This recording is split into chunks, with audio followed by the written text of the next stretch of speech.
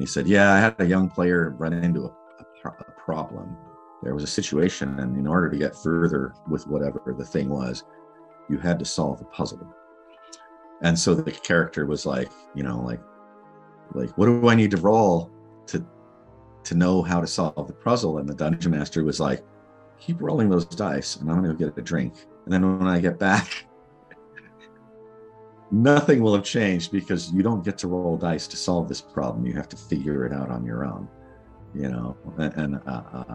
and so that's the difference, is like all these lore rolls and, rolls to know what you don't know. And that is just like video game on paper. And that's part of the problem, is that a lot of the designers that are designing RPGs now for the big companies are coming out of the video game industry. So they're gamifying everything like a computer program.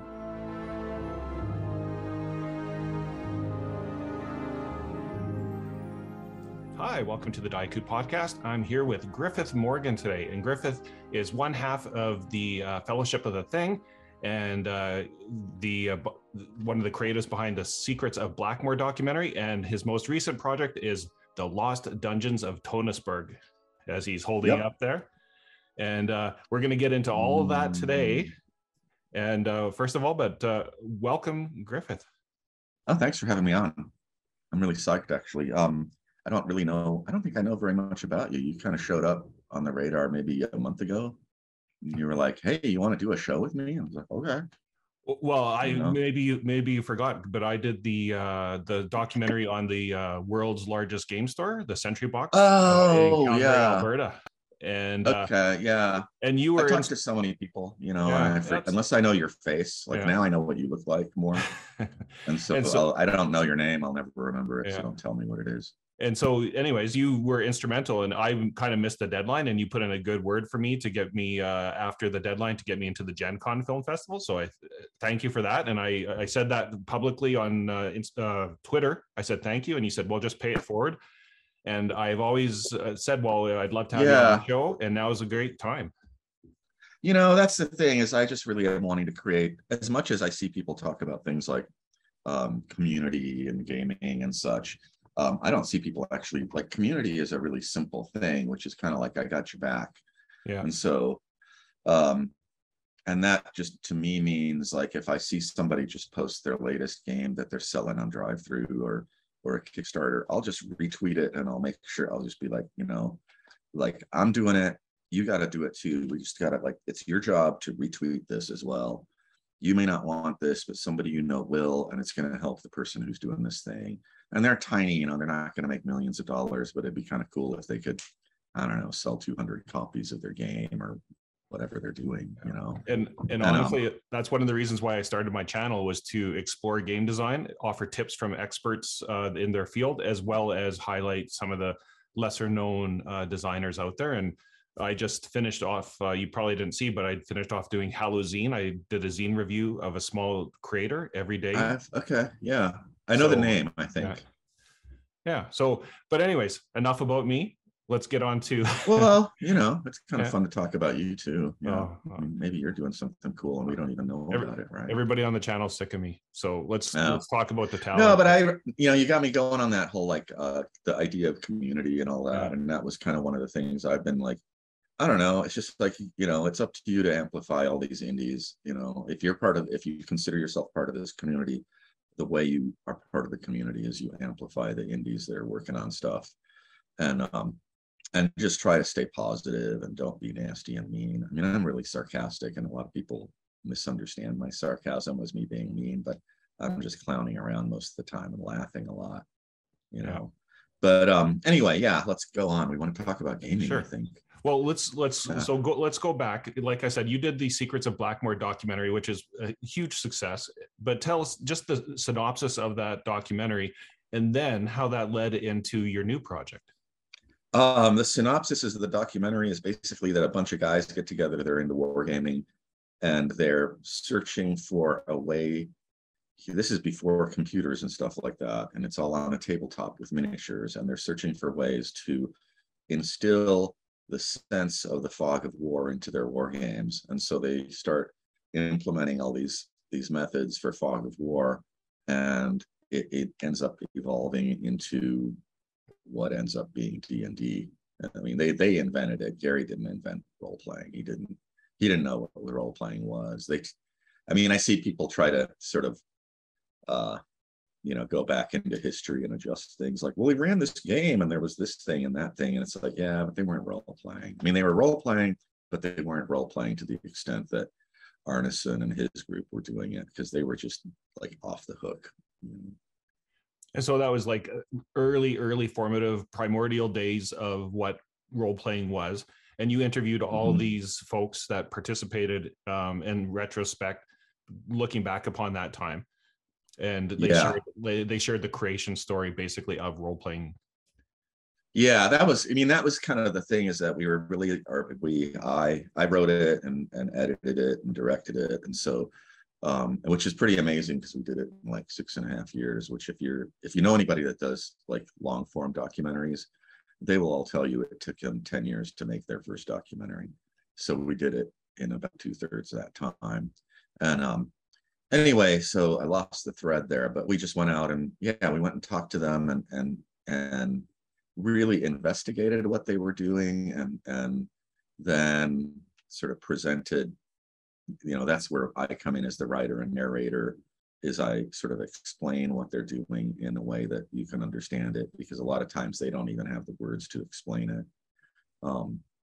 Like one of the things that my sister was the assistant editor, and she just finally one day, she was like, Griff, you got to look at what the women are saying. They're saying like really cool stuff. And I was like, like, I'm a war gamer, so I'm watching the wargaming stuff, and it's all the dudes.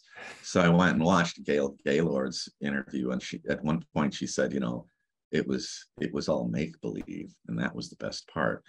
And I was like, oh my God, wait a minute, she's the one that's saying what it really is, right?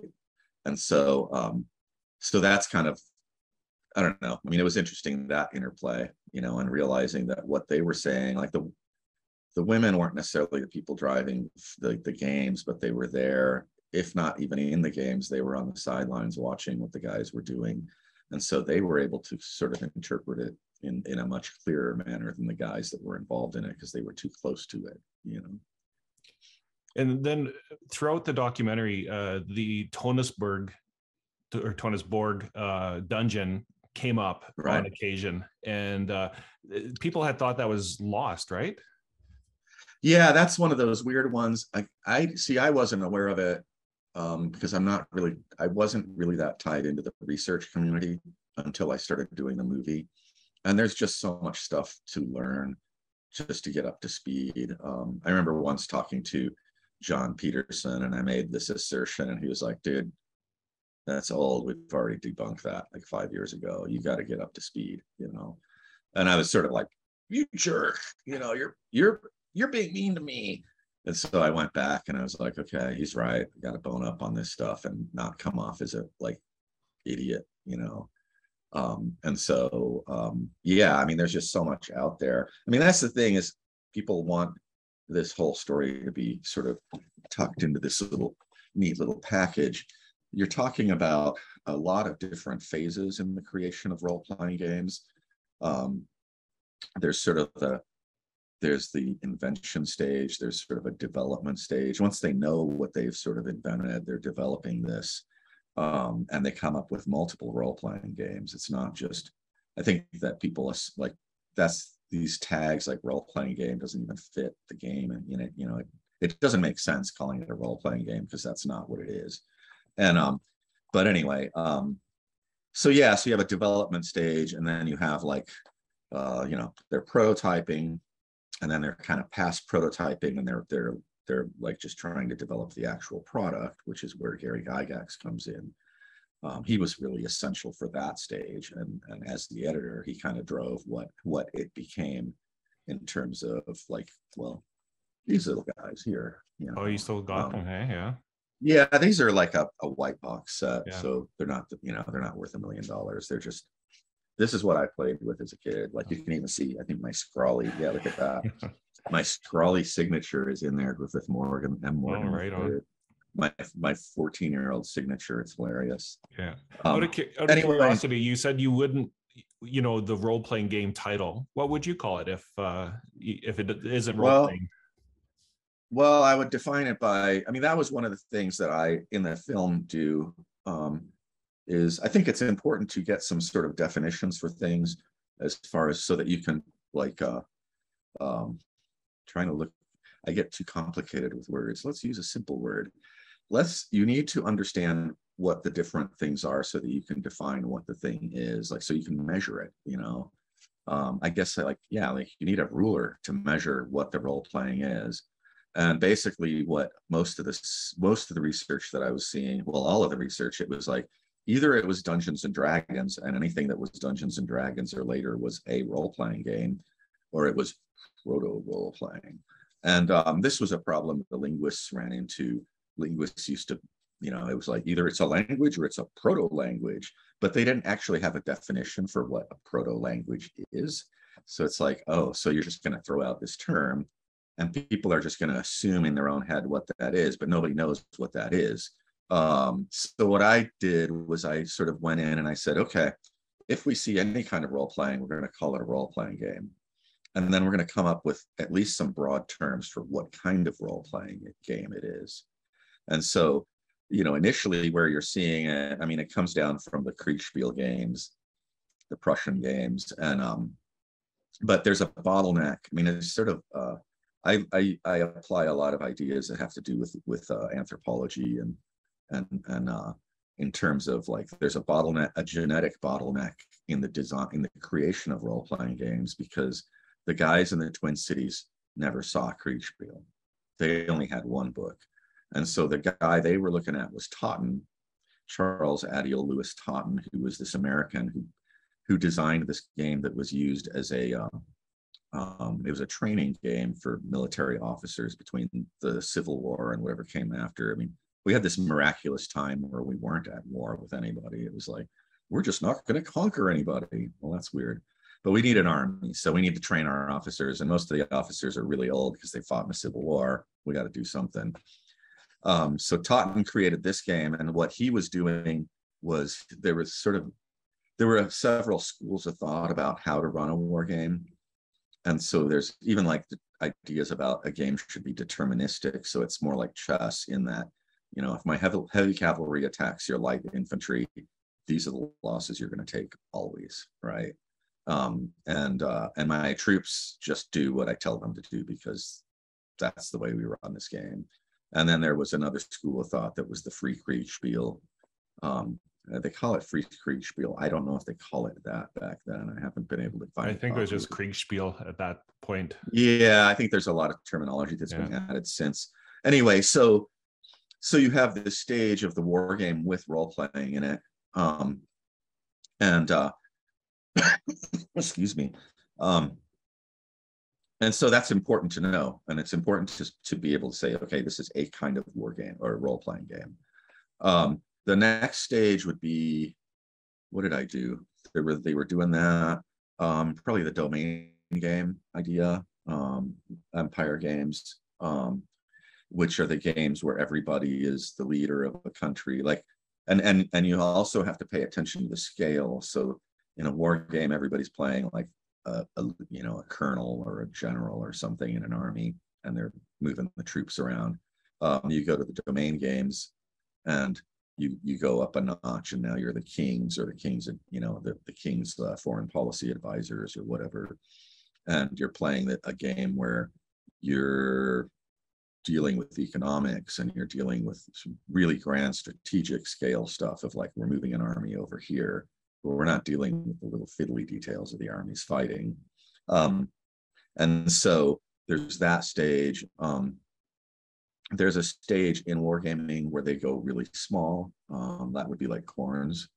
And that's still like a role-played war game.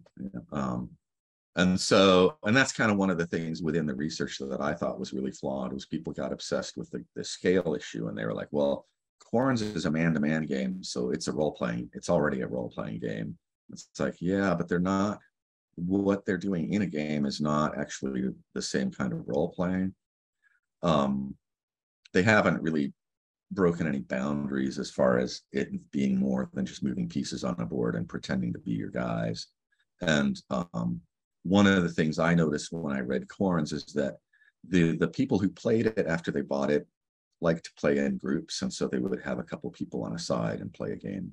And if you read the game, it does not say that. It literally, it's pretty heavily implied that you have a player A versus a player B and a referee. Mm-hmm. And that's the other thing. I mean, it's like such a broad subject, you know, of what is this. Referees seem to be a key element within all of this. You cannot do a role-playing game without a referee. So you'll see the referee in all of these role-playing games. And so then it was Wesley who really broke through and created a different kind of role-playing game. And he created a game where you were an individual and you had objectives, and you would talk to other individuals because it wasn't a war game. You would talk to people, and you could interact with them and negotiate with them. And you know, you were trying to find out information. You were trying to get objects. Maybe you were trying to do somebody in, but the focus wasn't shooting people, and that's pretty miraculous. And so, and in the case of his game, if you look at it, you can look at it in terms of like a movie or a play structure. And so it's a very character based. It's each character interacting with each character. The referee is there to adjudicate. The referee establishes the setting, establishes everything. Players come in, they play. The referee adjudicates what's going on, but for the most part, the referee is very hands off. And it's just the players interacting for hours on end. Exchanging things and whatever, being, you know, whatever you do as your character. So that was that's a miraculous point in time when Wesley creates that. And then you've got another stage where you have would be Dwayne Jenkins is the first one who he takes the Wesley format, and Wesley set all of his games, or he set his original game in the time of Napoleon in an imaginary Prussian town called Braunstein. And and then he did some others, and Dave Arneson also became a referee because Wesley wanted to play his own game. It's like everybody was having a blast. He's like, I want to play my game too. Mm-hmm.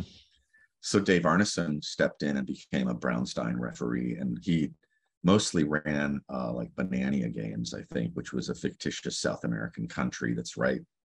Like all of these are sort of like you're in a place and there's like political upheaval, and so it's like, which way is the country going to go, you know? Yeah. And so yeah, Arneson was involved in that. He ran a lot of those. Arneson also used those in his, I mean, within the context of the Twin Cities gamers, they start with war game RPG. They go into sort of domain-based RPG where they're rulers of countries. And like Ross Maker describes them as having like campaign fever. They're addicted to the idea of the big campaign once they start doing that.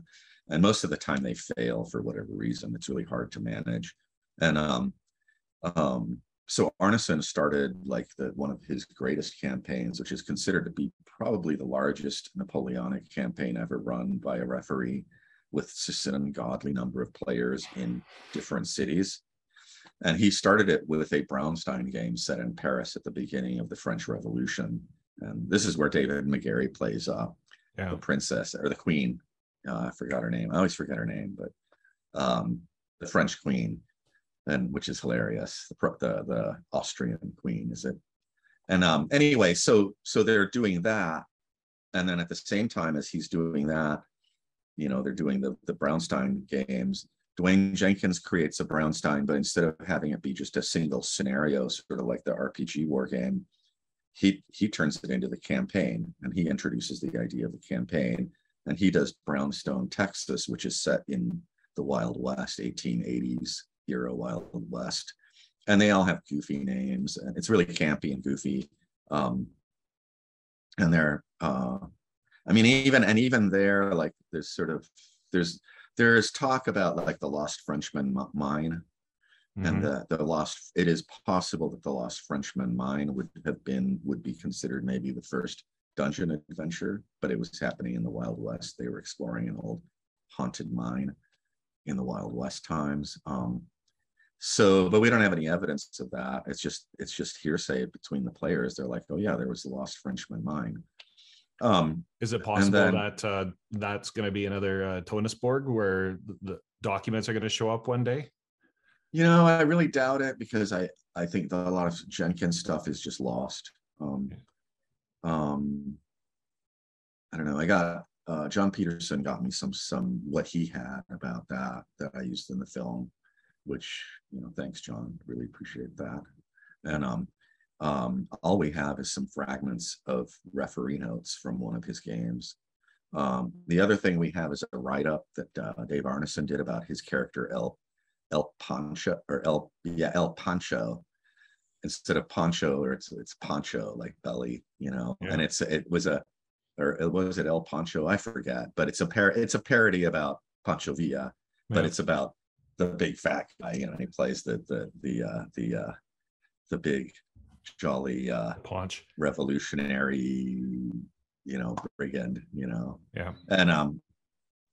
And it's just a write-up where they would do these play reports. That was the other thing that's interesting, is they would play a game and then they would do a play report, and somebody would write up what had happened, and they would analyze the game, like, what happened that changed the outcome of this historic battle the way we played it this time. And so we have those. We have a lot of play reports. So anyway, yeah, Dwayne was running that. I suspect maybe like as early as October of 1970. Date chasing is kind of the big thing with the historians, and it's kind of like, we just know it happened and nobody else was doing that. And so that creates, so you've got the character driven game by Wesley, and then you've got this sort of campaign game by Dwayne Jenkins. They're being refereed the same way, so they're very similar. And then Arneson starts doing these Blackmore games in the town of Blackmore, and it starts as a sort of a medieval Braunstein type game. He even calls it that, the medieval Braunstein. And what happens though is that it's very, very strange. I mean, because of what he's trying to do, and because he's trying to do something based on fantasy, he needs to kind of step in as a referee, because there are too many unknown things that none of the players know, that he needs to guide the players through. We think it's hard to date when the first dungeon adventure happened too. But we suspect it would be maybe like 1971, like around Christmas of 1971 was when the first dungeon adventure happened. So about, where are we? I mean, maybe 9 months. Well, we don't even know when it started. Like there's all this, I think that there are a lot of people running around claiming certitude based on what they see in documents. And it's like, and every time we find a new document, it's like, well, okay, that just blew everything away. Yeah. And the problem is that there aren't enough professional researchers that have the experience of having studied, I don't know, like early hominids or something, where it's like, they've only been around for 3 million years. Oh, wait, we found another bone and we just backdated it like 6 million years or whatever. It's like, I mean, that's just the game, right? In real research. And that's, we're all amateurs. I'm not saying I'm any better. I'm an amateur researcher when it comes to games. Can't get like a ludology degree, I don't think. Maybe you can now, but I never could. And so, Arneson invents the dungeon adventure, that's the turning point in the whole thing. And that's not to say that it's any better than what Wesley was doing or what Jenkins was doing. It's just that the purpose behind the game is different, and the experience the players have is really different. So, I mean, that's that whole that's where I get really like kind of pissed off about terms like proto RPG, because I think that Wesley's game is an RPG. It is just a different kind of RPG.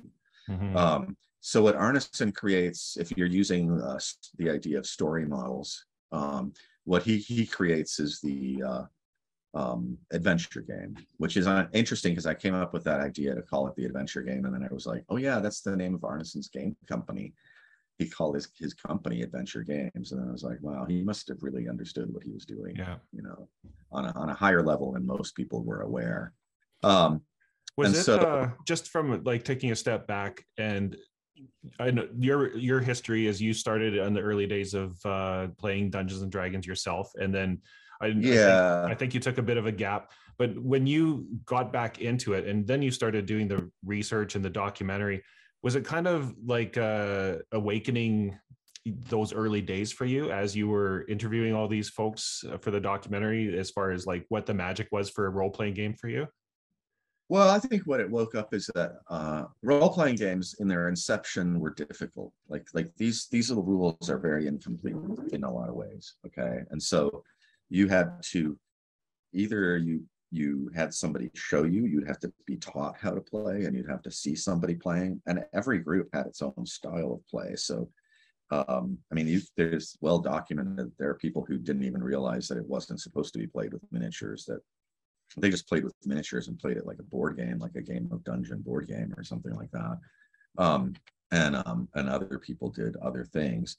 So there was a real culture of kind of inventiveness, very very creative, inventive sort of thing, and that doesn't exist today in a lot of ways. And so when I met when Chris says that too, he's like, these are like the guys I hung out with. Like these are really smart guys, and they're like really creative, and they don't need to buy. You know, they'll buy the 3 games they want, but they're going to be like, this one has a better movement system. This one has a better combat system. I like the way the maps are done for this one.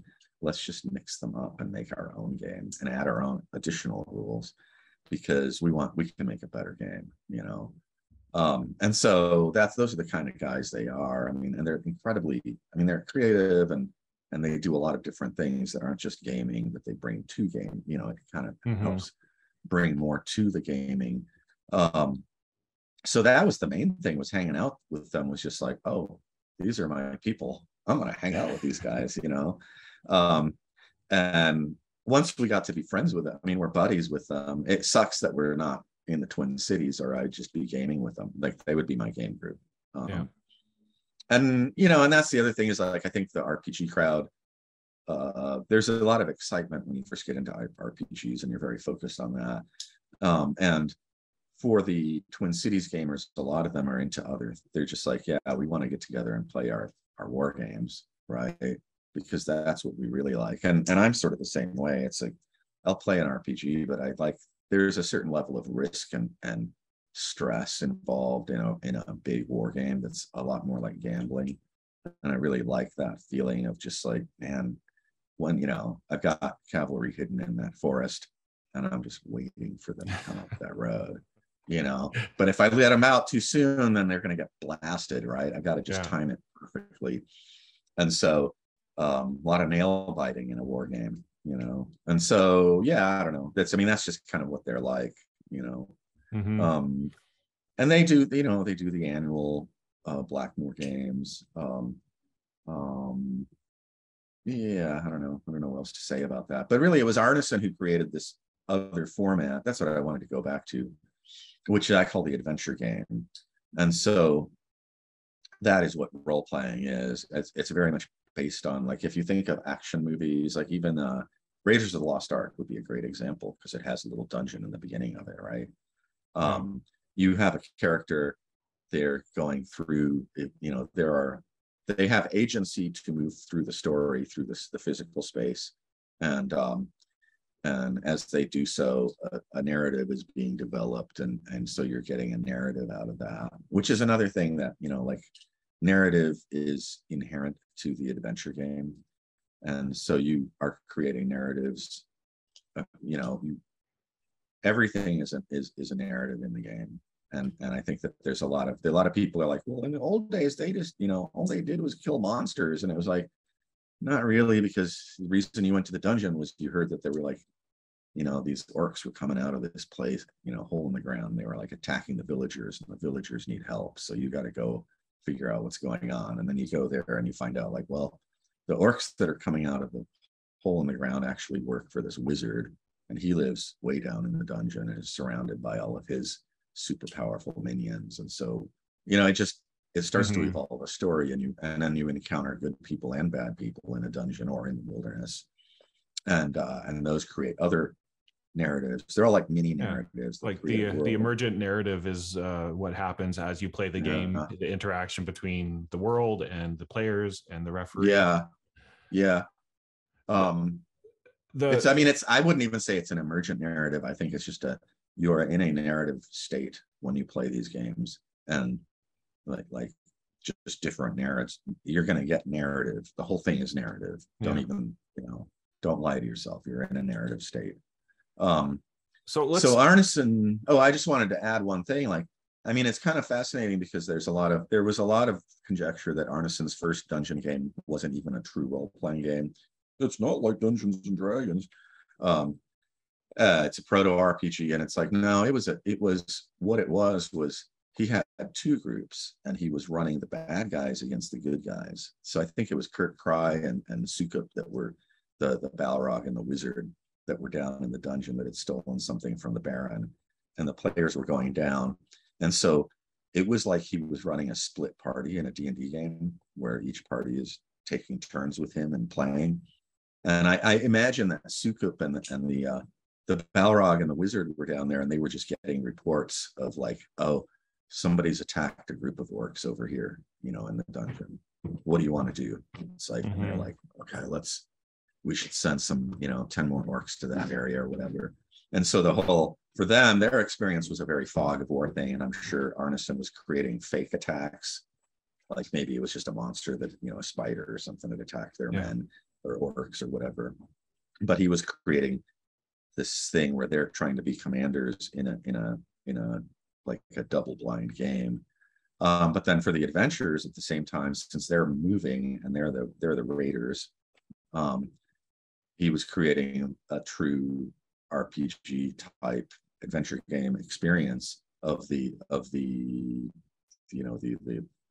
reality of the fantasy RPG. But he was, it's the first time that anybody's ever done a dungeon game, and he's running essentially a split party simultaneously. Absolutely crazy. Like the guy was just, that's to me, that's just amazing. And later on, he was known, like if you talk to Jeff Barry describes Dave Arneson as the Lord of Chaos. And he's like, if you got 8 people in the party, he's going to have a different story for every character. And he's like, he's been doing it so long, he invented it. He's totally at home. You can go off anywhere you want. He'll run a split party with 8 characters and be totally on top of it, which is something that most dungeon masters would, it's terrifying. Even splitting it in half is terrifying. Anyway, the old adage of never splitting a party, right? Which the payout or the payoff at the end when you can make it work is amazing if you can make it work, right? So let's try to connect the dots here. So you've done the documentary, you've interviewed all these amazing foundational people to role-playing games. They've mentioned the Tonesborg dungeon. So how does that play into the new book, The Lost Dungeons of Tonesborg, that you put out? And how did you pull it all together? What was the formation of that idea? It took about 2.5 years to write the book. It's sort of just evolved. Well, just tell us how did the Tonesborg get discovered? Because that's kind of the missing piece we haven't talked about yet. Is like people mentioned it in the documentary, and then what? Right. Well, actually, they mentioned it in one interview, and what we would do is we would do these casual interviews at David McGarry's house. We would have dinner, or we'd order in food or something. And I was always trying to get Rose to come in, and she would come in and do the interviews. She'd be hiding in the kitchen. She didn't want to be on camera. But Rose, I got to get you in for an interview. But anyway, so it would be like me and Ross and it'd be our crew. So you had Ryan, our assistant, who would often run the camera during those, and Chris, camera and cinematographer guy, and then me interviewing, and then Ross and Wesley and McGarry together, and we did that with a lot of the interviews. I try to get people in pairs because sometimes they like jostle each other's memory, And so we would just do these really casual interviews where I would let about half of it just be a meandering discussion about whatever. I'd guide them a little bit into the past because I want to know about them and who they are. But I also just want to know, I mean, there is a magical thing to see these people who have known each other since they were, some of them since they were about 16 years old or younger. Just watch them interact. Like for instance, when Bill Hoyt is with Dwayne Jenkins, I mean, that's just a funny scene to me because those guys have known each other since grade school, and they're like, oh, 70 years old or something. So you're looking at these two, like he's like Bill refers to Jenkins as Jenks. Jenks, I mean, it's just you see this feeling of love toward friends, this yeah, it's just beautiful. You see that you can't say that. You just watch it and you're like, oh wow, these guys are tight. They know each other. They've been through all the BS and they're just like having a good time still. And so we do that with all the groups, but with the I'm going around. I know I deviate all over the place, but with the Wesley Maker McGarry interviews, they would talk about all kinds of things. Like the one person, we started the movie about a year before after Dan Nicholson passed away. And Dan Nicholson is an incredibly significant person in the group as far as I'm concerned. And he's not, he's an unsung hero. It's sort of like, what is it, Don Kay in Lake Geneva. Okay, that's Gary Gygax's best friend. We know almost nothing about him. We have almost no photographs. I mean, we, like, as a collective historical community, I only know of like maybe 3 or 4 photographs of Don Kay, right? But he is part of the G&K Enterprises that launched Dungeons and Dragons, and he was the one who he was the one that laid it on the line and said, this is worth doing. I'm going to take out, a couple $1,000 or whatever it was so that we can launch this game and make it happen. And yeah, and he's unknown. And Dan Nicholson is kind of the same sort of person. It's like, yeah, he wasn't maybe the biggest driving force, but he was there the whole time. So I just let him go off on these things. Sorry, I go on tangents. And McGarry would always do these things, like he'd be like, oh, well, in this night, I mean, it's like, oh, I have this old dungeon. Like, you do? I'm like, yeah, let me go get it, So he just kind of like leaves the table and we're like, oh, okay, we'll just keep talking about whatever we're talking about. And he shows up and he's like, here, I get this dungeon. And so we looked at it. We didn't look at it for very long. I wanted to look at it longer, but it's like, we're doing an interview. We can't just have cameras rolling and just be looking at maps together, right? But everybody looked at it. My prognosis was that it was a Dave Arneson dungeon because it looks exactly like a Blackmore dungeon. People don't, I mean, there are like all these little significant things that the research people are aware of, and they'll look at something and be able to, like, how the dungeon is drawn is a huge indicator of who made it. It's like handwriting. Like, you can tell how somebody designs a dungeon just based upon their personality almost. Well, like, I wrote an article for there's the Journal of Mazes and Catacombs or something like that, Caradroia. And I wrote an article for them. I mean, it's like kind of a scientific journal about mazes, and I forgot what the rest of the title was.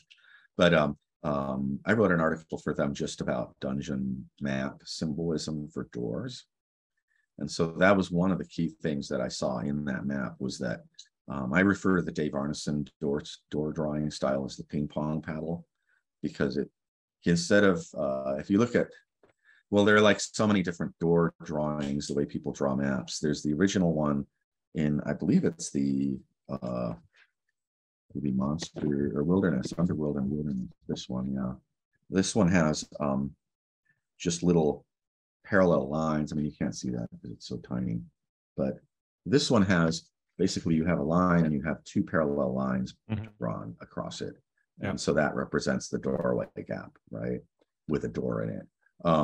Later, they went to one which I have deduced probably is devised off of, like, this is where McGarry's dungeon game is such a huge influence on D&D, and people don't even realize it because it doesn't look like a role-playing game. Nobody's looking at it to see where it's influencing. D&D. And again, it's like, oh no, the door style that you see in most of the TSR modules, which is the thick lines with the little rectangle, Yeah. right? That is lifted right off of McGarry's prototype for Dungeon Board Game, because that's the way he did them on Dungeon Board Game. And so they started imitating. If they had, Gary Gygax had the prototype for a while, and so he was just imitating what he saw there. And then Arneson did the thing where it was just a gap, but then he would have the ping pong paddle for the doorway. Yeah. So Arneson is interesting because he's the only one that shows you which way the door swings. Well, there's another kind of door diagram. It's more like an architectural diagram type doorway. But Arneson's kind of the first one that shows you, okay, you come to the door and it opens inward or outward. So yeah, I saw those maps, and that was kind of like a huge indicator, like, okay, this is an Arneson map, you know. And then you look at the corridors, and it's just this maze of diagonal corridors that players are going to get lost in and just die, you know. And that's what happened with a lot of characters. They would go down into Toniksborg. It doesn't look that big, but once you're down on the 8th level and you got to figure your way out of there, it's a mess, you know. And the one thing that jumped out at me was, as you mentioned, the diagonal design of it. And for me, like, I mean, you grow up and you get the hex paper, or not the hex paper, the grid paper, and you're drawing your dungeon and you just go on the lines. But they never did, or at least these, for the most part, some of the diagonals. And I creatively, they look awesome. I like the yeah, I mean, you know, actually, you know, we get complaints. People are saying the book's too expensive, so we're looking at maybe doing an even cheaper version that's just on like really crappy print on demand paper. That's like, I mean, it's like, it's not like we don't want people to have the dungeon, right? Yeah. We don't want people to have the book, so we're going even cheaper. But I mean, here's a double spread of maps. I don't know if it's very in focus. Everything is out of focus because my glasses aren't. No, it's all viewable. Yeah.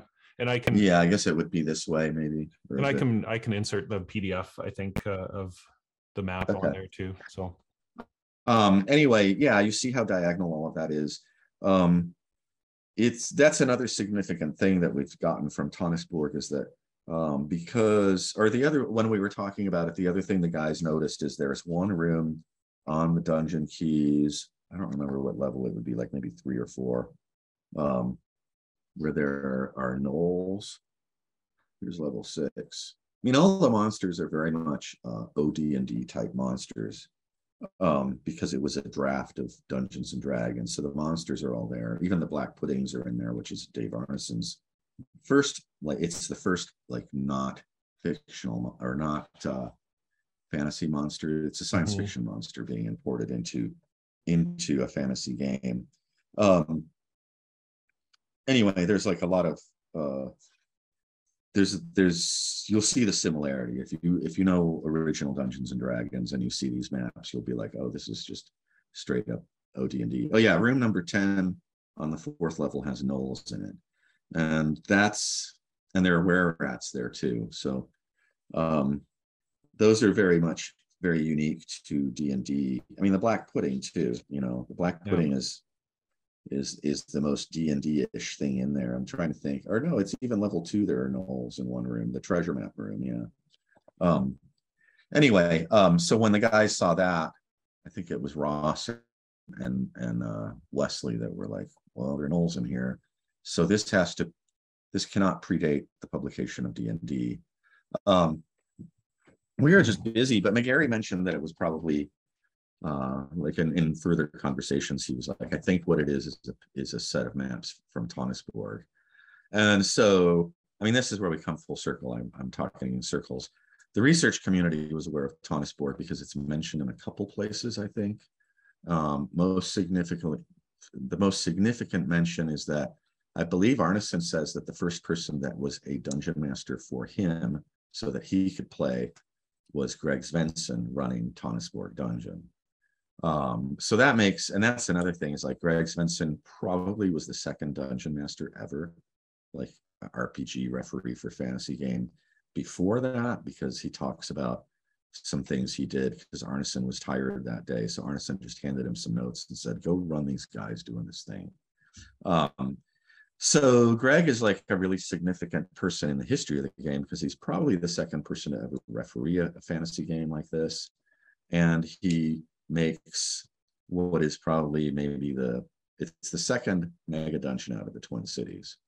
Arneson had the Blackmoor dungeon, which originally was only 6 levels, and then it gets bigger. And then he also did a little one at I think the Temple of Id, or I think it's called, which is a little bit outside of Blackmoor Town. And then he did other ones, but later. But it's also significant because the way that it was designed. Unfortunately, Greg doesn't have the notes from when he made it, but Arneson had a system for creating dungeons randomly, and so he gave Greg, kind of gave him, this is how you do it. I mean, it was probably a very simple system. You just a stairway down to start it, and then you go. And I think I read in the notes it was all dice. like rolling like D6s, and there's a mechanism involved with auto creation of the dungeon, but the mechanism itself almost implied the design.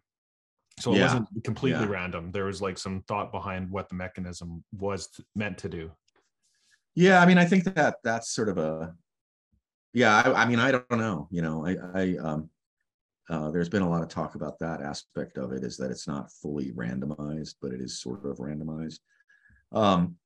I've been looking at it, and I mean, I can deduce that from I've been looking at the maps for, I've probably looked at them more than anybody on the planet at this point, because I've been running the dungeon for years now, since we found it, which might have been 4 years ago. I don't know. You figure McGarry and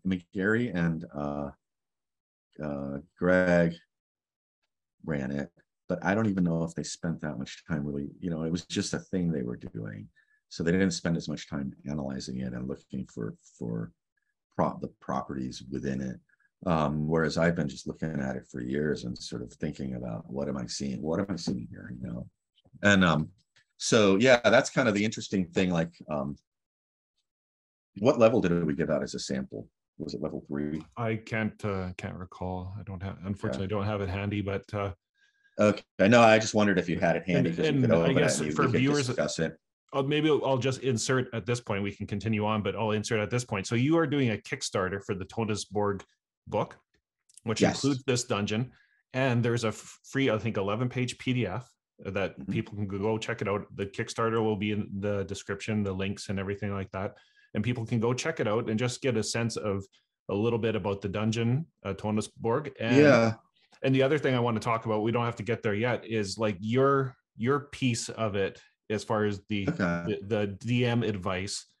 So we've got the dungeon that you discovered, and then how does that translate into envisioning the product, which also includes a lot of really good DM advice and kind of theory on how to play ODP. This would be good to insert earlier on, please. And then I can do the description of what it is. Well, we're gonna run it right through, so we're good. No editing. I don't like to edit. We'll just. Okay. Well, I mean, we just hit on a lot of things, and I lost where I was. Well, let me just talk about the maps. I mean, I think the maps are. So I'm kind of slow because it's earlier in the day. That's why I was like, when you said we're gonna do this show at 9 a.m., I'm like, I am in the first gear at that point, and I'm not going to be very cohesive. But the insignificant thing is that Dave Arneson gave Greg a system for doing a random dungeon or a semi-random dungeon, and it looks exactly like Blackmoor Dungeon. Not exactly like it, but stylistically, it's very similar. So that's like, okay, so is Blackmoor Dungeon sort of procedurally created through die rolls, or at least parts of it? And so that's significant, because all these things kind of, it right when D&D is being created is right when computers are starting to really get to be something, and so the idea of procedural things in games is interesting, because they're doing, when they're creating their games, what they're doing is they're sort of writing pseudocode, like program pseudocode on paper, so they can control games, and that's what their rules are, is this sort of weird pseudocode. And And so there are dungeon games that appear within a year of D&D being published. Dungeon games appear on computers. I was there in the place where that happened, actually, as a kid in 75, and played the original dungeons. So yeah, so that's kind of interesting that they're doing that, because they're sort of doing, you see that now with games where they'll have like sort of a recursive element within the game where it can just create an endless world for you, and you don't know that it's an endless fate. It just generates interest for you, and you go on forever, right? Yeah. And so they were doing this on paper. Arneson was doing this on paper in you know, as early as 71. You know, that's pretty phenomenal, really.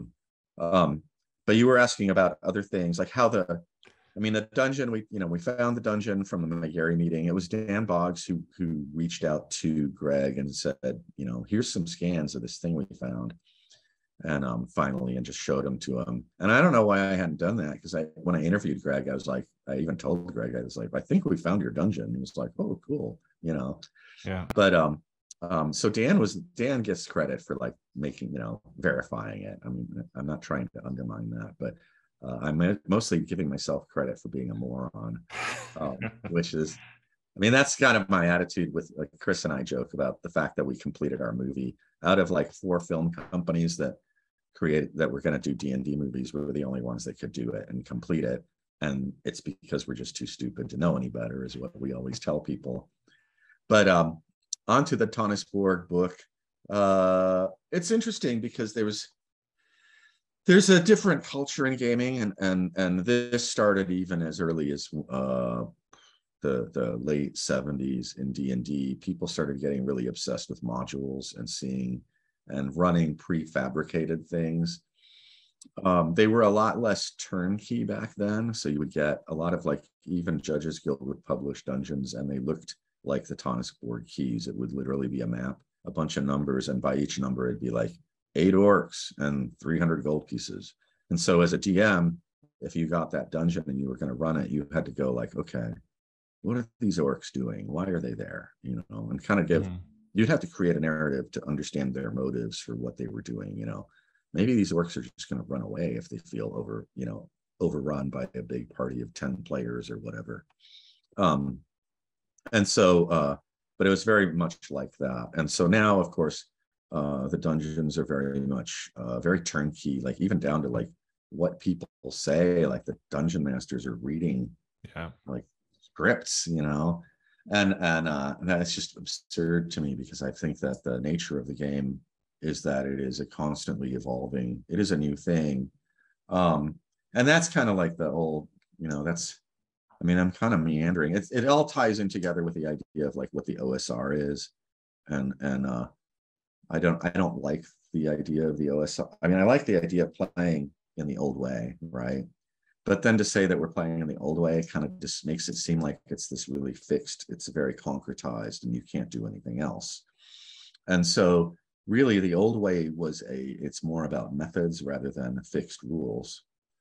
And so when Dan and I wanted to write the book, originally I wanted to do a book. I suggested we call it 1001 Passages, and do a parody, not a parody, but sort of parallel to the chess books by what was the guy's name? Something like Reinfeld or something. He did these chess problem books. It was like 1001, traps, and another one was like 1001 checkmates. And they were the books that chess players would just pour over to practice, just like basic tactics, and just sort of ways to learning to visualize really inside, like convoluted patterns. So I thought it'd be fun to do like a book about playing RPGs that's, just gives you like all these examples of how to handle different situations. And it wasn't necessarily like, it's not a rule, it's not a guide. It's not fixed like these really turnkey things. It was more like, here are some ideas, and just read these ideas, and maybe you can springboard off those and create your own ideas. So it was more like 1001 passages. So it'd just be a room description or a hallway description, just a million different encounter ideas of what you can do. And Dan just said, like, let's just do Tannisborg. And I was like, okay, excellent. We're going to do Tannisborg. And so we ported that idea. That was the idea of teaching people methods for playing in the old way, but there are new ideas in the whole section. It's not about being bound by any sort of specific set of rules that you have to follow. It's more about understanding that there is a method and sort of a mindset that you can get into, and when you're playing in that way, you're playing. It's a different style than what you see in newer games. And I hate, if you're playing 5e and you love 5e, play your 5e. I don't care. Okay. The difference would be like for example, somebody on the internet, we were joking, and he said, yeah, I had a young player run into a problem. There was a situation, and in order to get further with whatever the thing was, you had to solve a puzzle. And so the character was like, what do I need to roll to know how to solve the puzzle? And the dungeon master was like, keep rolling those dice, and I'm going to get a drink. And then when I get back, nothing will have changed, because you don't get to roll dice to solve this problem. You have to figure it out on your own, and so that's the difference, is like all these lore rolls and, rolls to know what you don't know. And that is just like video game on paper. And that's part of the problem, is that a lot of the designers that are designing RPGs now for the big companies are coming out of the video game industry. So they're gamifying everything like a computer program. And that is not what was intended in the role-playing game at all. I actually, if you go to the Kickstarter, I just got a hair up my ass to talk about. I had this idea. And so I did this whole write-up about the idea of formal and informal game structure, and how really unique the role-playing game that Arneson created is, because it combines formal and informal in one game. But the informal part, which is the make-believe part, is the skeleton upon which all the rules hang, right? And so it's really weird, because it's just an amorphous thing. And so when you need a rule, it's very much like a precursor to, I always say this, it's like a precursor to object-oriented programming. You don't, you're going along and you're doing whatever you're doing in the dungeon, and it's like, well, as you walk over this one part of the passage, I need everybody to roll me a die, and everybody rolls a die, and it's like, okay, so-and-so gets a poison dart in their leg because it comes out of this little hole in the hallway, and what was I going to say about that? But that rule only happens. It's only going to happen when you need to resolve this particular situation, or you go to another place and you find a door. I want to open the door. I want to listen to the door. This now requires a rule, a judgment call. But instead of having these are situations where if the referee would say like, oh, you don't hear anything, and then you open the door and it's like, there's a dragon there, right? The players are going to be like, okay, you're a jerk and I don't want to play with you. But if you take a die roll and you just treat it as a die roll, now the referee is sort of out of the loop, as far as he doesn't get any blame, she.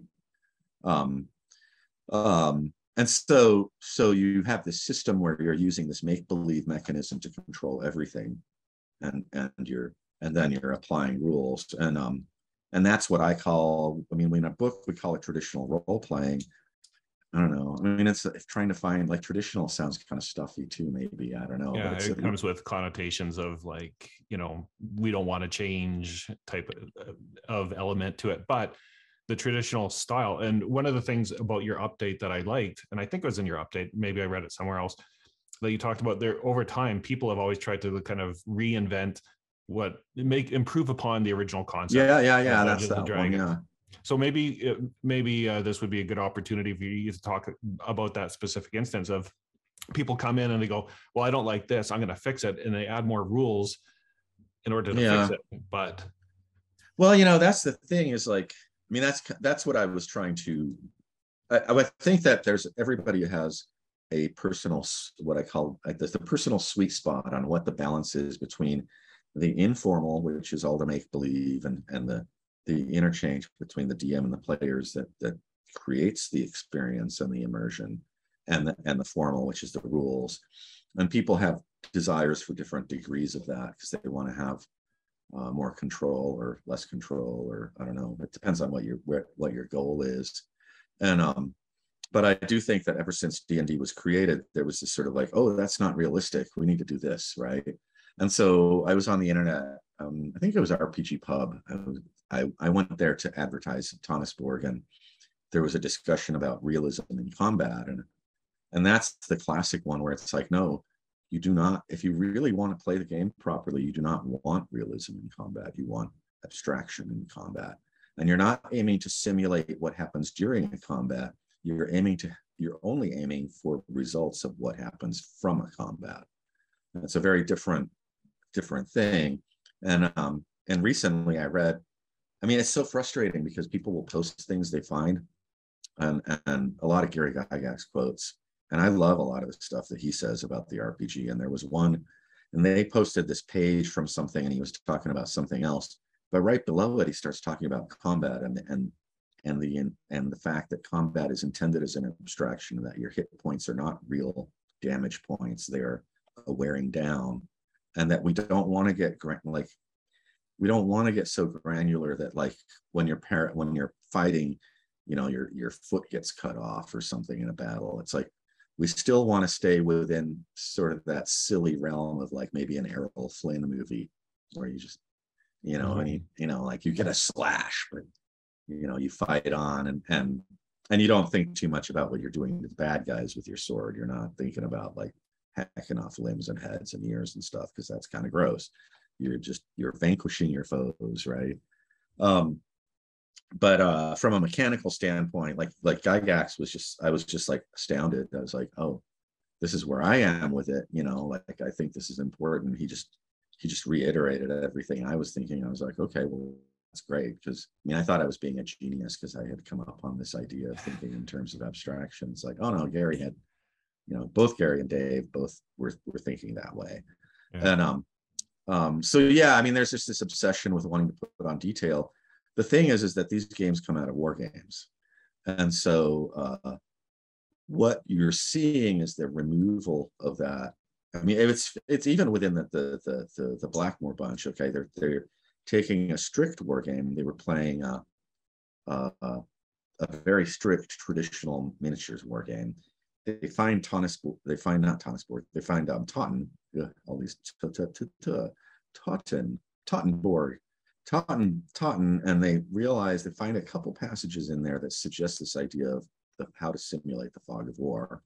Most significant being Totten's statement that Wesley paraphrases, and Arneson also paraphrases in one of his books, the idea that a player should be allowed to do anything they want, although not always successfully, but you're allowed to try to do the thing. And so they move toward this, they have this trajectory where they're going further and further away from an actual board game, to the point where Arneson just removes the board game. When you're in a dungeon, you have a map, but you don't have a board game. You're not moving pieces on a board. And then McGarry sees Arneson's game, and he's like, you know, that would make a great board game. And so he takes this whole like 10-year trajectory and turns it around and turns it into a board game, right? And so they already did that within their group. And so when I see, it's just, you know, every time I see somebody trying to do the realism thing, it's like, well, we need a map, we need miniatures, we need this, we need that, we need more complexity. And actually, the more complexity you add to the game, the less the realistic the experience is. What the goal of the game is to experience this whatever you're doing in whatever setting or whatever. It's not to simulate the thing in sort of a, I don't know, just in a really detailed way, like a game of Panzerblitz or something.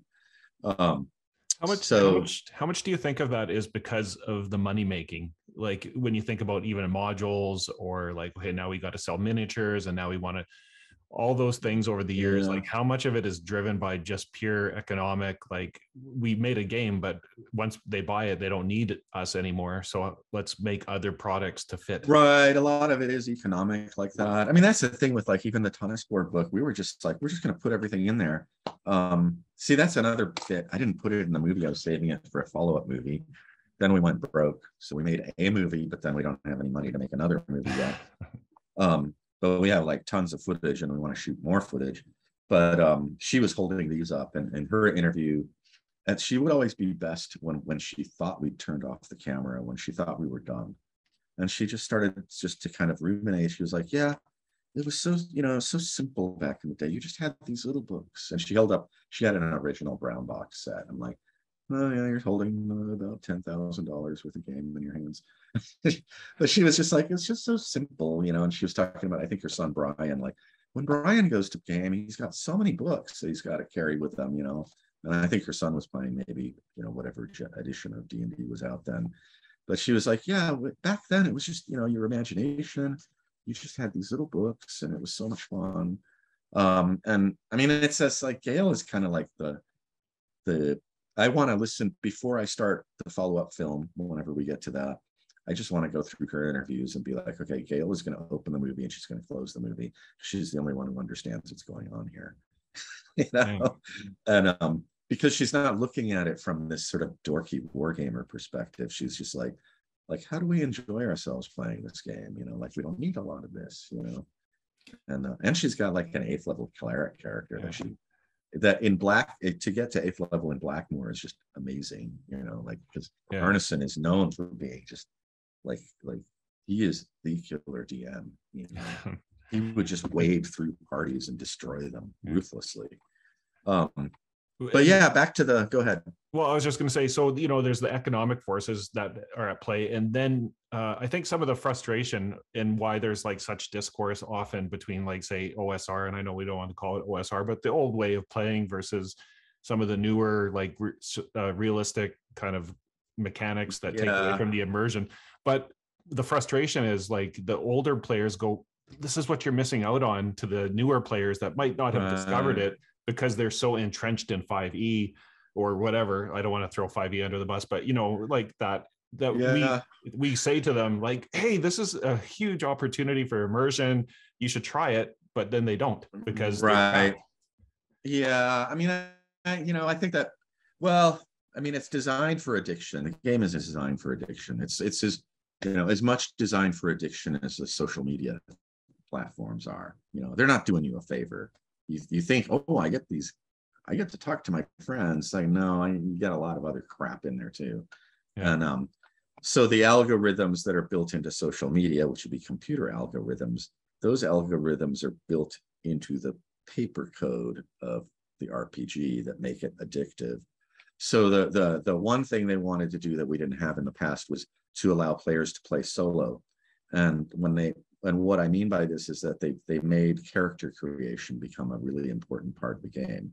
So everybody goes home and they work on their character and they're all sort of competing to make the cool character, right? And so they spend hours on that, and you need to get all the books to get all the classes and all the stuff, right? But the main thing is just this addiction mechanism, because you're getting like, your little brain drugs are flying in there. Actually, I wrote that on my blog. I talked about how like toxic RPGs are, and not in and it's like I say that, but what I mean is like you have to be aware of what this is doing to you, and that there are like impulse control is just a level of maturity that you have to evolve. Like women tend to have a stronger sense of impulse control than men, or boys and girls. Not saying everybody, they're going to be outliers, but as a generality. There's that within gender, Oh, I'm going to get into trouble. Let's not talk about gender. People have issues.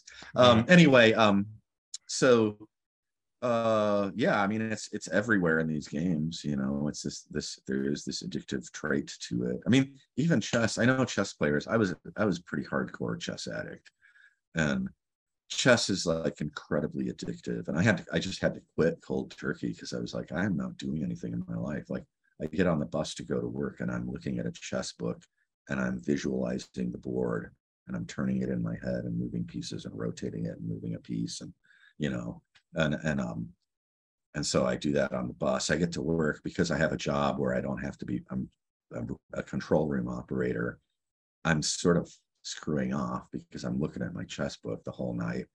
I was doing, so it was like, my waking hours are full of chess. I look at my daughter and I just see this, like, you know, if she says, "Dad, I'm hungry," I'm like thinking of it as this weird abstract chess thing, you know.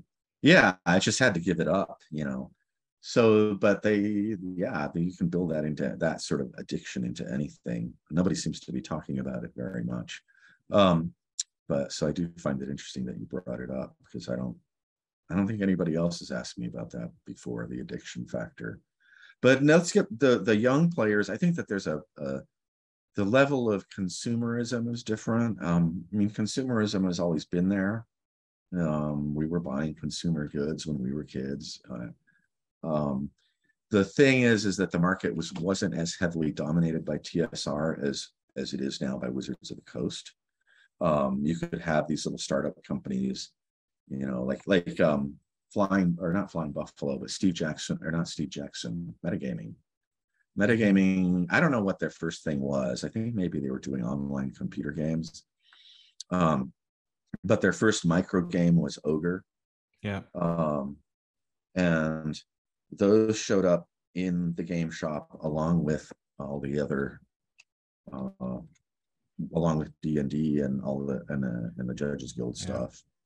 And the minute those showed up, I just interviewed Steve Jackson, I guess about a month ago, and he talked about the metagaming and the transition of how like he came in afterwards with Ogre, and then eventually went on to like start his own gaming company.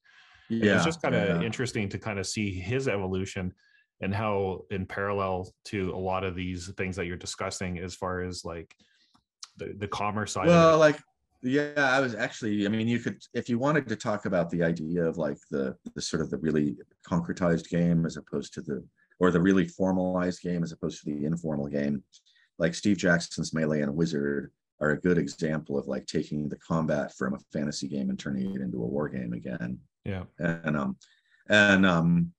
I just, we're talking about so many big things that it's like getting there is a little bit hard. So maybe I should shut up about whatever I was talking about. What I was going to say was simply that in the old days, people were into a lot of different kinds of games. And it wasn't just like, I am only a role player. I am also a war gamer. Oh, maybe we'll get the miniatures out and play a miniatures war game.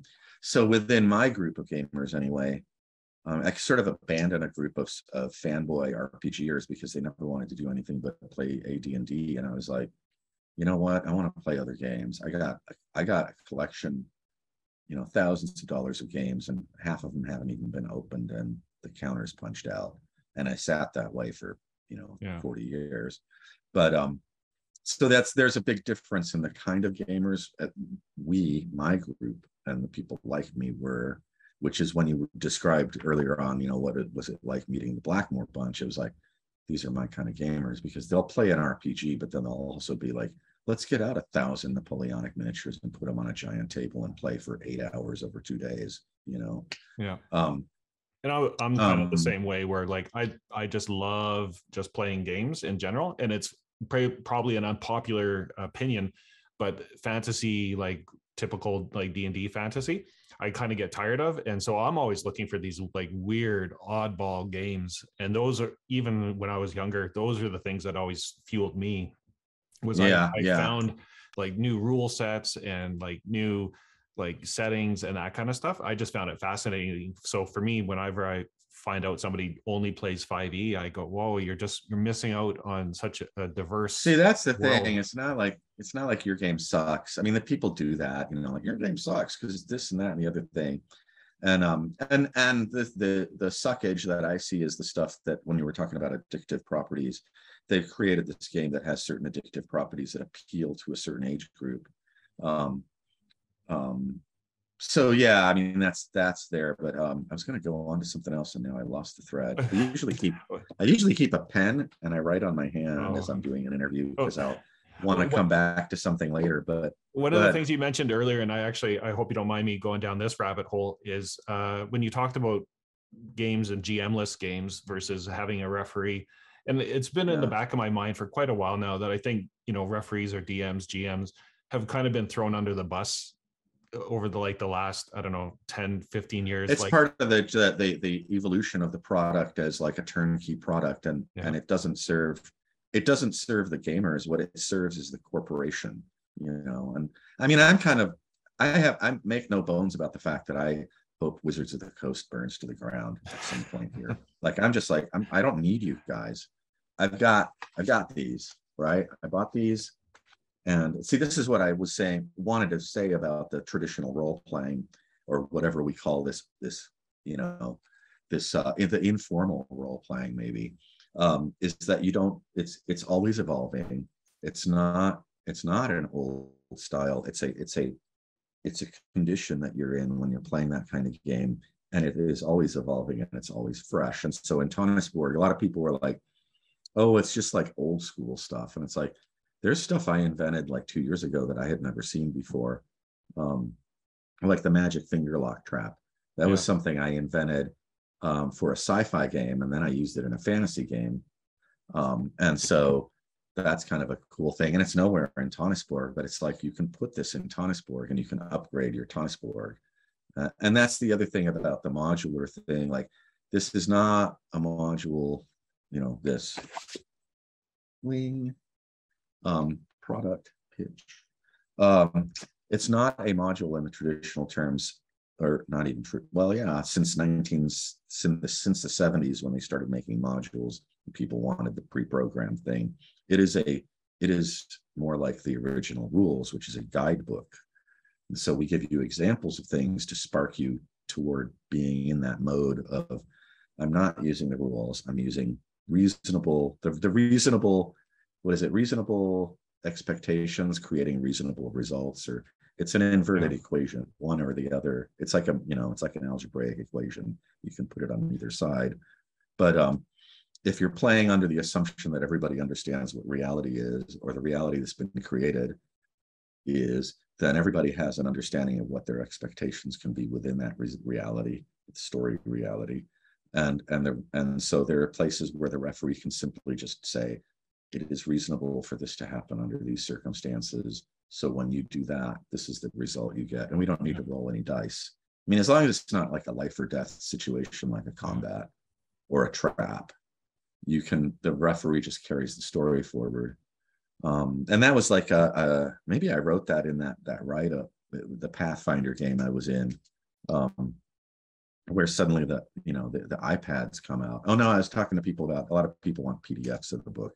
And I'm really against the idea of PDFs, because the whole book is about going back to, excuse me, traditional role-playing methods, right? So we're going to use books, and we're going to use real dice, and we're going to have pencils, and we're going to have pieces of paper.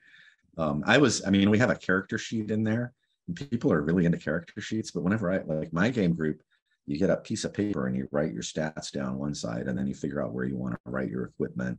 And then you write some other notes somewhere else, and it's just a jumbled mess. And that's the way we played, right?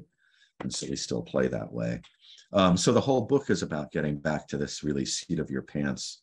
We don't need to buy the commercial product of the character sheet. We don't need the official D&D pencil from Wizards of the Coast, right? Our dice come from Game Science. If you're into dice, you get Game Science dice. I'm a big Game Science fan. So now you want to get it on a PDF, and you want to bring your iPad to the game session, and you want to run the game off of your iPad. And I'm like, what are you doing? Like you've totally lost the thread here. This is about, the method of delivery of the product is also the method that you're going to deliver the thing to your players. So I don't know. I mean, it's like, yeah, I could go on and on about that. It's weird because I created this discussion, and I tried to explain my perspective, and I probably didn't do it very well. But I was like, I'm an artist, okay? I'm a writer, okay? So as a writer, I'm a kind of artist. As the artist, I've decided to work in oils, okay? No, we want you to do the Mona Lisa in charcoal. It's like, no, I want to do it in oils, and this is how you get it. You don't get it as a PDF, because I don't do PDF, not for my games. And so maybe I come off like a really arrogant snob. It's like, oh, but all these people in Europe that want your thing and whatever. And it's like, well, if they want a hard copy of anything, it's going to cost them more, Mm-hmm. And this is a singular book. You're not going to there. I haven't seen anything else that looks this good. Okay. Like, look at that, Well, and really... I was going to ask you about that. I saw I'm Canadian. I saw that you advertised it's Canadian paper that you're using and printed in Denver. And it's made out of Canadians, actually. It's kind of politically incorrect, but we actually use Canadians to make the paper. Anyway, go on. Well, we make the best paper. Bad joke. Yeah. No, you make the best paper, apparently, or the cheapest. I don't know. You make good paper. It's high quality paper. It's not garbage. It's acid free archival paper. Go on. I was curious about your the business side of things when you went into this Kickstarter, and probably I've kept you over time here, so maybe we can talk about your Kickstarter a little bit. So you can your Kickstarter, you can get a soft cover. Well, that's funny because we're doing this. This is this is the handbound. The inside of the book. These, except for the purple sheets that are here, these guys. Actually, they look kind of blue in this light. Yeah. It's the daylight balance. Anyway, everything that's inside of it gets done by a printer, and the printer goes and sends boxes of these books to the binders. The binders take these pages that are bigger than the pages, and they chop off the excess, and they put it into they glue it together into this. It's what's it called? Perfect binding is kind of the thing now. It's a glued binding. We debated whether doing hand sewing, because we've got a company that can do that. I might have a couple copies hand sewn for myself, so I have like some beautiful, museum gray, the sort of things.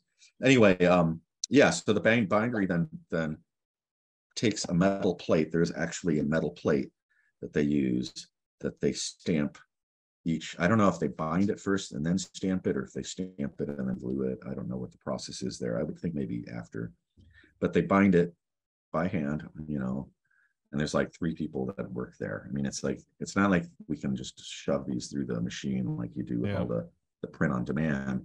So once the orders are in, it, where your order came in, we try to do them by first come, first serve. You'll get your book, but it depends on when the people at the factory can actually make your book, because it takes a while to make them. But yeah, then this thing with gold foil goes boop and puts this beautiful final piece on. Yeah. On the Kickstarter, the tiers are, you can get a soft cover book and then a hardcover. Yeah, I was going to get to that. Yeah, okay. So we have this hardbound, which has this outer piece. The printer also makes the exact same inner part, and just puts a paper cover on it, like a card cover. So that's the soft cover version. People have been, it's not like we don't want to sell you books, right? Like the PDF thing, people were like, the book's too expensive. Can't you sell it to me for $10? It's like, I don't know, like, really? I just want to make pretty books. I'd rather not. Oops, there goes the camera. I'd rather not make really. I'd rather not do any like for me personally. When Chris was like, "We're going to do soft cover books," I was just like, "Those are a lot of F words coming out that you can't hear," and because I didn't really want to do anything but hardbound, because that's what I like. But then I saw this one, which we're thinking of doing. Like, by the time your show comes out, we might have announced it. I might be pre-announcing it. We got a scoop about this. Yeah, the scoop. And this is the difference is that this would be like a much lighter grade paper, like a 50-pound.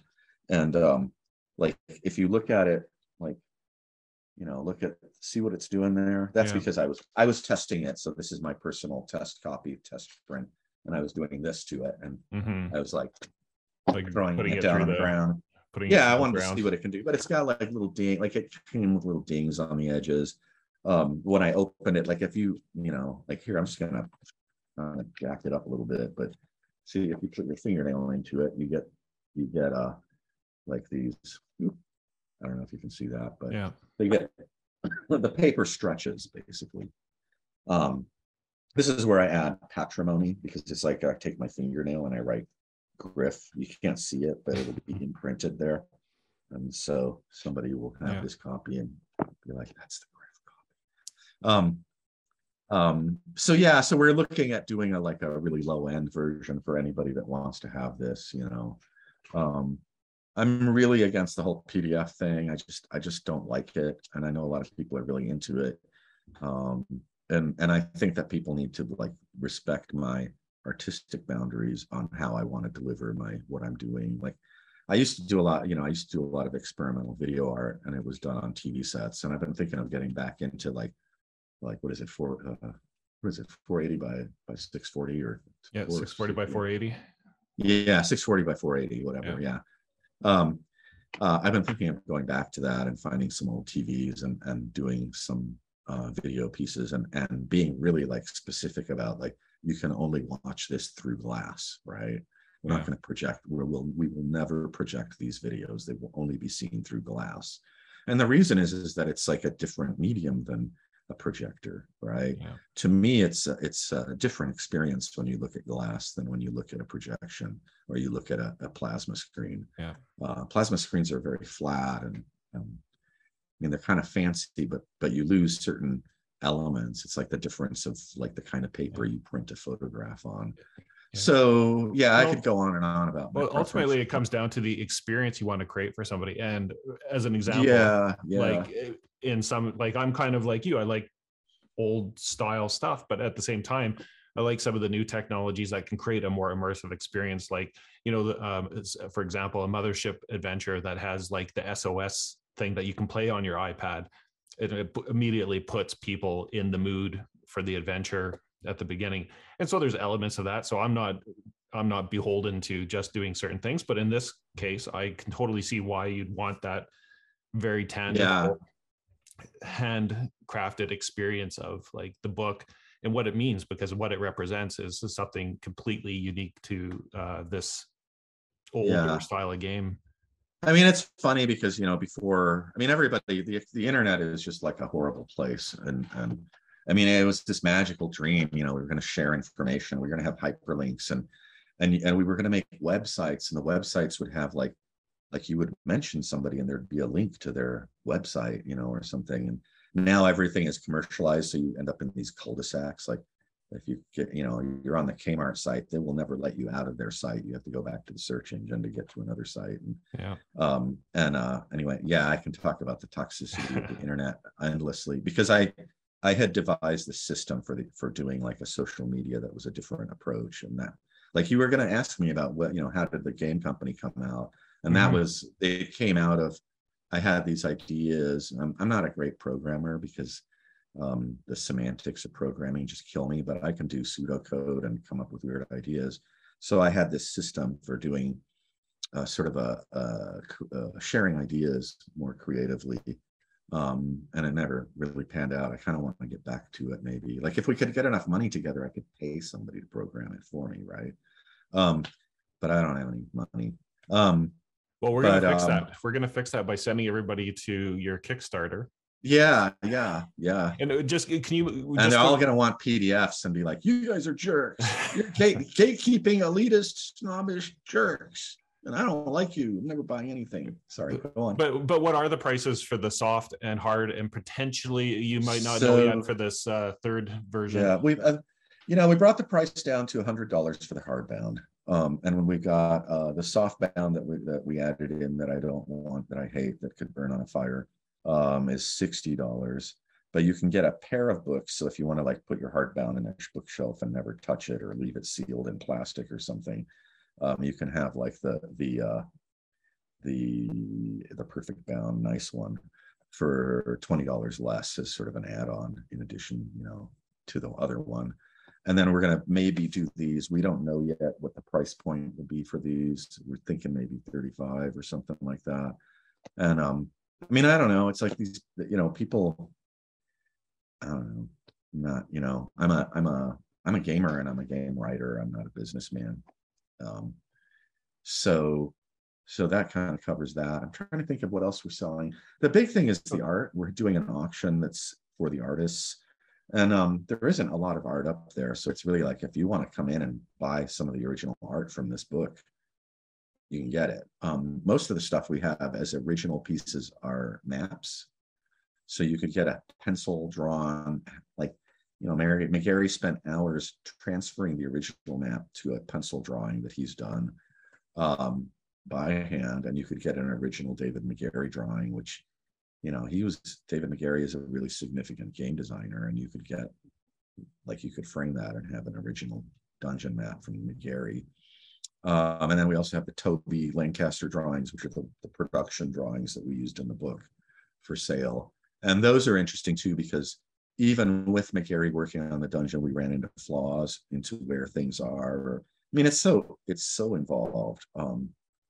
The number of stairwells is ridiculous. So there's some places where a stairwell didn't go to the right place, or a door was missing. So I would just cut and paste it in the layout, and move it over and Photoshop.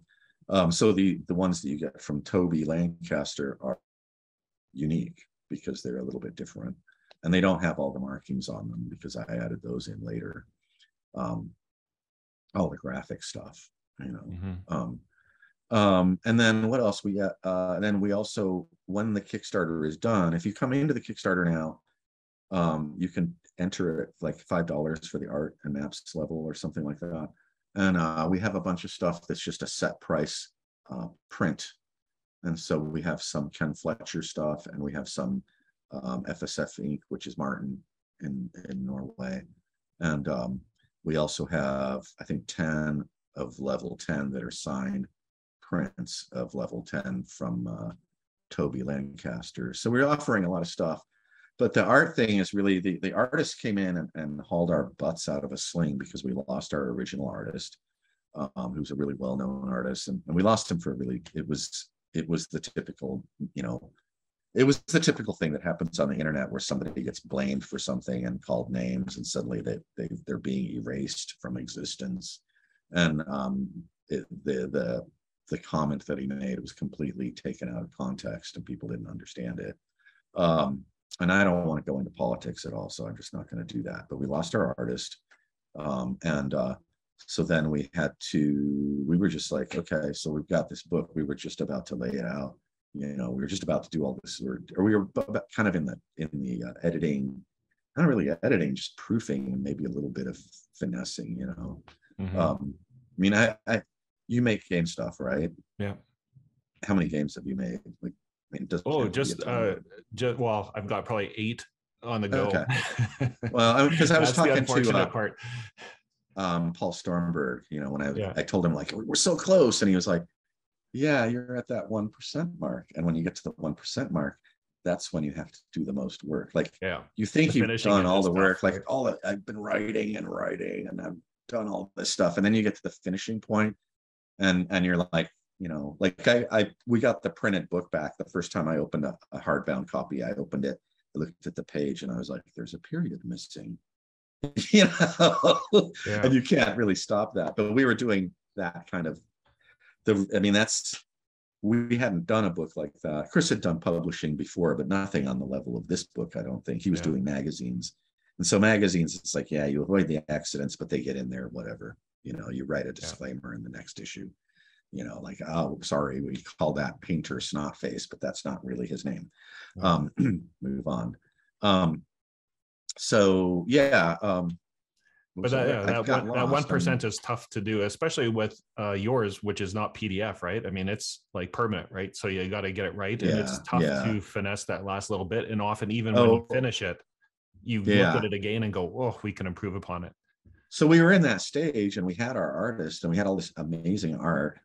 I regret that we don't have that artist's art in it, because it is phenomenal. There's this one piece that's just like the most amazing thing. I actually purchased it from the artist because I was like, this is some of the most amazing D&D art I've ever seen.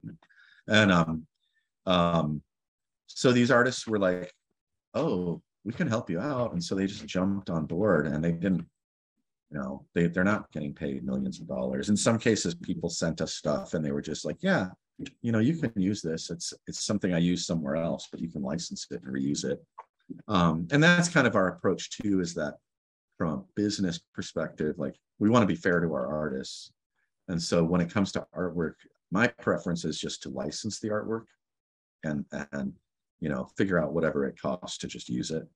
And then they can keep it and they can resell it to somebody else. They can license it to somebody else. They can do whatever they want. And so I think that's kind of a cool idea, is like, what if some of this Thomas Borg art is relicensed and it comes up in another person's game book, right? Yeah. What do I care? It's cool. It's a great art. It needs to be out there. It'll get out there even more, right? And so it's good for the artists. And then at the same time, they have their originals. They own their originals and they can sell their originals. And, artists need to make money. And so we need to come up with good ways for them to make money. So some of the artists, when we did the Kickstarter, we just put out a message. If you want to see if you can sell some art, how, in whatever form, you can be part of this Kickstarter. It's just that Kickstarter has not changed their interface in years. Yeah. And so there are a lot of, like, if you're trying to do something really weird like we are, there's no method for doing that. So we're doing an auction. Well, the auction has to be on our website, and we had to get an auction widget to run the auctions through our website. And then we've got these packages that are changing the shipping costs of things, but we have no way to add it in. The only way to add in the shipping to make it reasonable for us is so that we're not losing money. Because none of the money for the art comes to us. It just goes straight to the artist. We're not taking a penny. And so the only way to do that was to go again onto BackerKit, where you have a little bit more control over shipping costs and stuff like that. Yeah. So yeah, I don't know. It's interesting because I do know we've been looking at Kickstarter, and if you dig in there, we've discovered that we're like that favored creator. And we were like, really? So we looked at our profile, and it's like, oh, these guys have already done, they've completed 2 Kickstarters and they're on another one. We looked at some famous person's thing, and they was like, this is a person that has done 4 Kickstarters but never completed any of them. Yeah.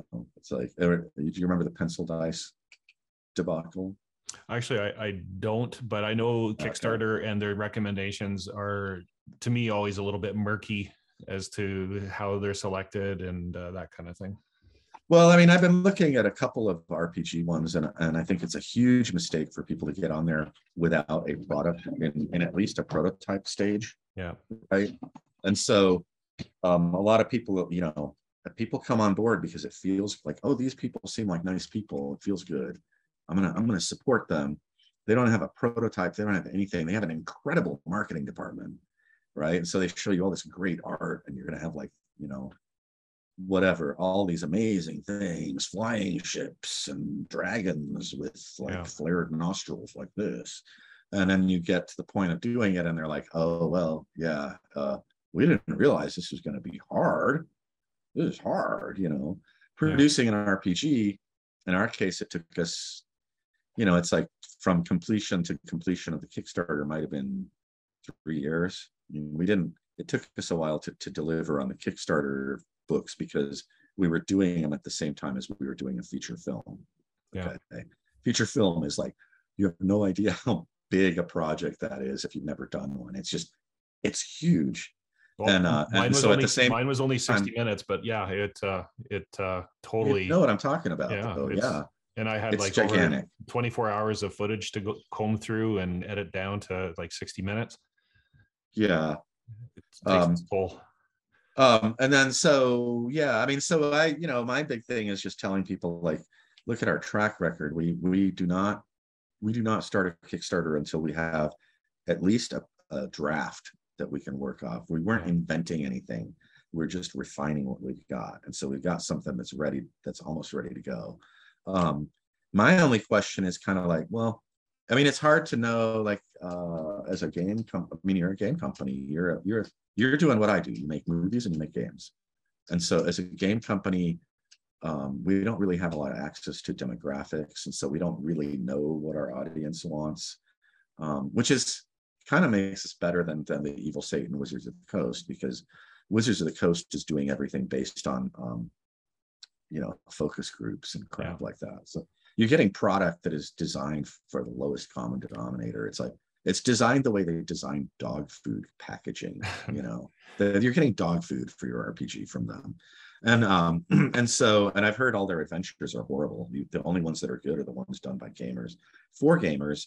And the reason is that you got a million gamers out there designing what they think is cool. And then the people who buy the things will look through them and it's just like, this one's cool, right? And so it's just kind of this organic process that creates what's good and what's bad, which is really, the best way to run your market anyway. But yeah, I mean, I one of your questions that you were going to ask me, I know, was where are you going with this? As far as what's in the plans for the future. So I thought I'd mention it since I'm heading that way. So yeah, now we don't really know we're not really sure where to go with our next product. Chris is kind of like, well, it seems like the fantasy thing is what people want, so maybe you should continue writing your Blackmoor book you're working on. But I kind of am excited. I really want to do a book that focuses that is like a treatise on role-playing elements within war games, and has like a war game. We have a war game we'd like to publish, but we could publish it with that, and then we could also publish a lot of the old artifacts that we have, like paper ephemera stuff, like maybe publish the different editions of Strategos in it as like sort of an appendix, and then do a whole section on the different elements that you can use to create Fog of War and to create something that's a little bit more of a role-played war game, right? Where your commanders, you can do anything. You can even put your commander in another room with a map, and somebody just comes in and says, here's the battle report. The troops that went up that road have encountered stiff opposition. These guys, they went into the forest. We think they're stuck in a marsh or something out there. We're not really sure. Like, you can play it like that, or you can get more rigid Kriegspiel like, and get chess gamey. But something like that. What else would I want to do? I mean, I really want to do that. Chris is kind of like, I don't know how many we can sell of that, and I'm like, well, yeah, but if we sell 100 hardbounds, it's still a good book, right? It's still pretty, Yeah. And then we also have several games that have never been published. I don't want to talk bad about anybody from the early days. I will just say that there was a science fiction game that was sent to TSR very early on. They had that manuscript, and then they produced a game that was almost identical early on as their own game, and didn't publish that manuscript. So we have a copy of that. Oh, interesting. Yeah, and then we have a sci-fi role-playing game. They had the manuscript. They never returned it. Interestingly enough, a couple of years later, they created their own sci-fi game. And David McGarry had a printout that he found when Adventure Games was closing down. He just grabbed it. He didn't know what it was. And it was called Star Master. And so that's the third in the John Snyder Star Probe, Star Empire, and Star Master game system, which follows the same prototype as Blackmoor. That's a whole other discussion. I could go down that rabbit hole for another 45 minutes. But so we have that, which because it was on printouts, we're having a what is it called? An OCR? Optical character recognition? Yeah, OCR, an OCR copy done. And so the AI is sort of being programmed to understand that particular manuscript on that printout. And so we've been just working to get an OCR of that, regardless of whether we publish it or not. But I found when we interviewed John, he just gave us his entire game collection. And so I, amongst those things were pieces of his manuscript for the game, which are not in the McGarry draft. And so I have rules for handguns, for like laser guns, which he was using in his D&D campaign because it was a hybrid sci-fi fantasy thing, which Blackmoor is a hybrid. It's Sword and Planet hybrid, like all the great early campaigns. And so I also have, like, there was a little manuscript about this thick printout paper. It might have been hand typed, actually, paper. and it's his monster manual for his space game. And so that's really significant too, because when Traveller came out, they didn't really go into the alien races. It was a really weird game in a certain way, because it didn't really provide any sort of, everything was sort of generic something. I guess we're all humans, you know. And it's sort of interesting because I've met, well, Mark's a great guy. Like, you know, I'm not going to say anything bad about Mark because he's a great guy, but he's a very upstanding, good guy. You know, I think he's a fairly devout Christian.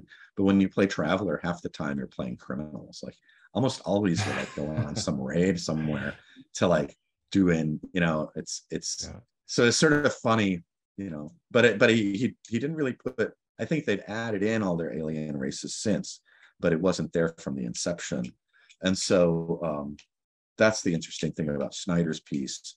The guy that's been working on the OCR of that is just like, yeah, this is basically, even if you don't play this game, the resources within the charts and stuff, because he, like, John is another one of those geniuses in their game group that was like, you know, an unsung hero. Like nobody goes to interview John. We did, right, for our movie, because it's like, yeah, we got to talk to the guy that played in their games, you know. And yeah, I don't know. I mean, we got that, you know, and that is mentioned by Arneson in his fanzine Corner of the Tabletop, I believe in 1973. So around 1973 is when John started writing it, talking to Bob Meyer, and he was saying like, oh yeah, we almost immediately, when we got into that campaign, we were playing a role-playing game. Okay. So it's probably the very first sci-fi RPG ever. Yeah, that's cool, because I actually had Mark Miller as a guest on the show. I'll put a link up above. But so that came out in 77. And so 73 would predate that by 4 years. And that'd be interesting to see. I hope you guys follow through with that. Yeah. So, I mean, it's just a matter of, we only have we have very limited resources. We aren't the giant mega corporation, satanic Moxie. I don't care anymore, you know, like I don't buy their products. Yeah, I'm not a WotC fan, but Hasbro, whatever. Yeah. Well, I like we'll see what happens with that one D&D. This could be one of those moments that I'm rooting like an asteroid for the dinosaurs. Yeah, well, it's gonna, if it could obliterate. I mean, they're trying to move their entire market to this computer platform thing, and it's like, we're role players, man. We sit at tables, we get Cheeto dust all over our faces and drink, you know, soda, get drunk on sugar and roll dice, right? What they're trying to, They might lose the plot on exactly. They're trying to dip into the Warcraft crowd, and it's like, great, go fight Warcraft. You know, go fight that company. I don't know, maybe they already own it because they own everything else. But you guys can fight it out over there. I think it's going to be wonderful if they get out of the tabletop business, because that's going to make people like us, right? We're going to become top dogs.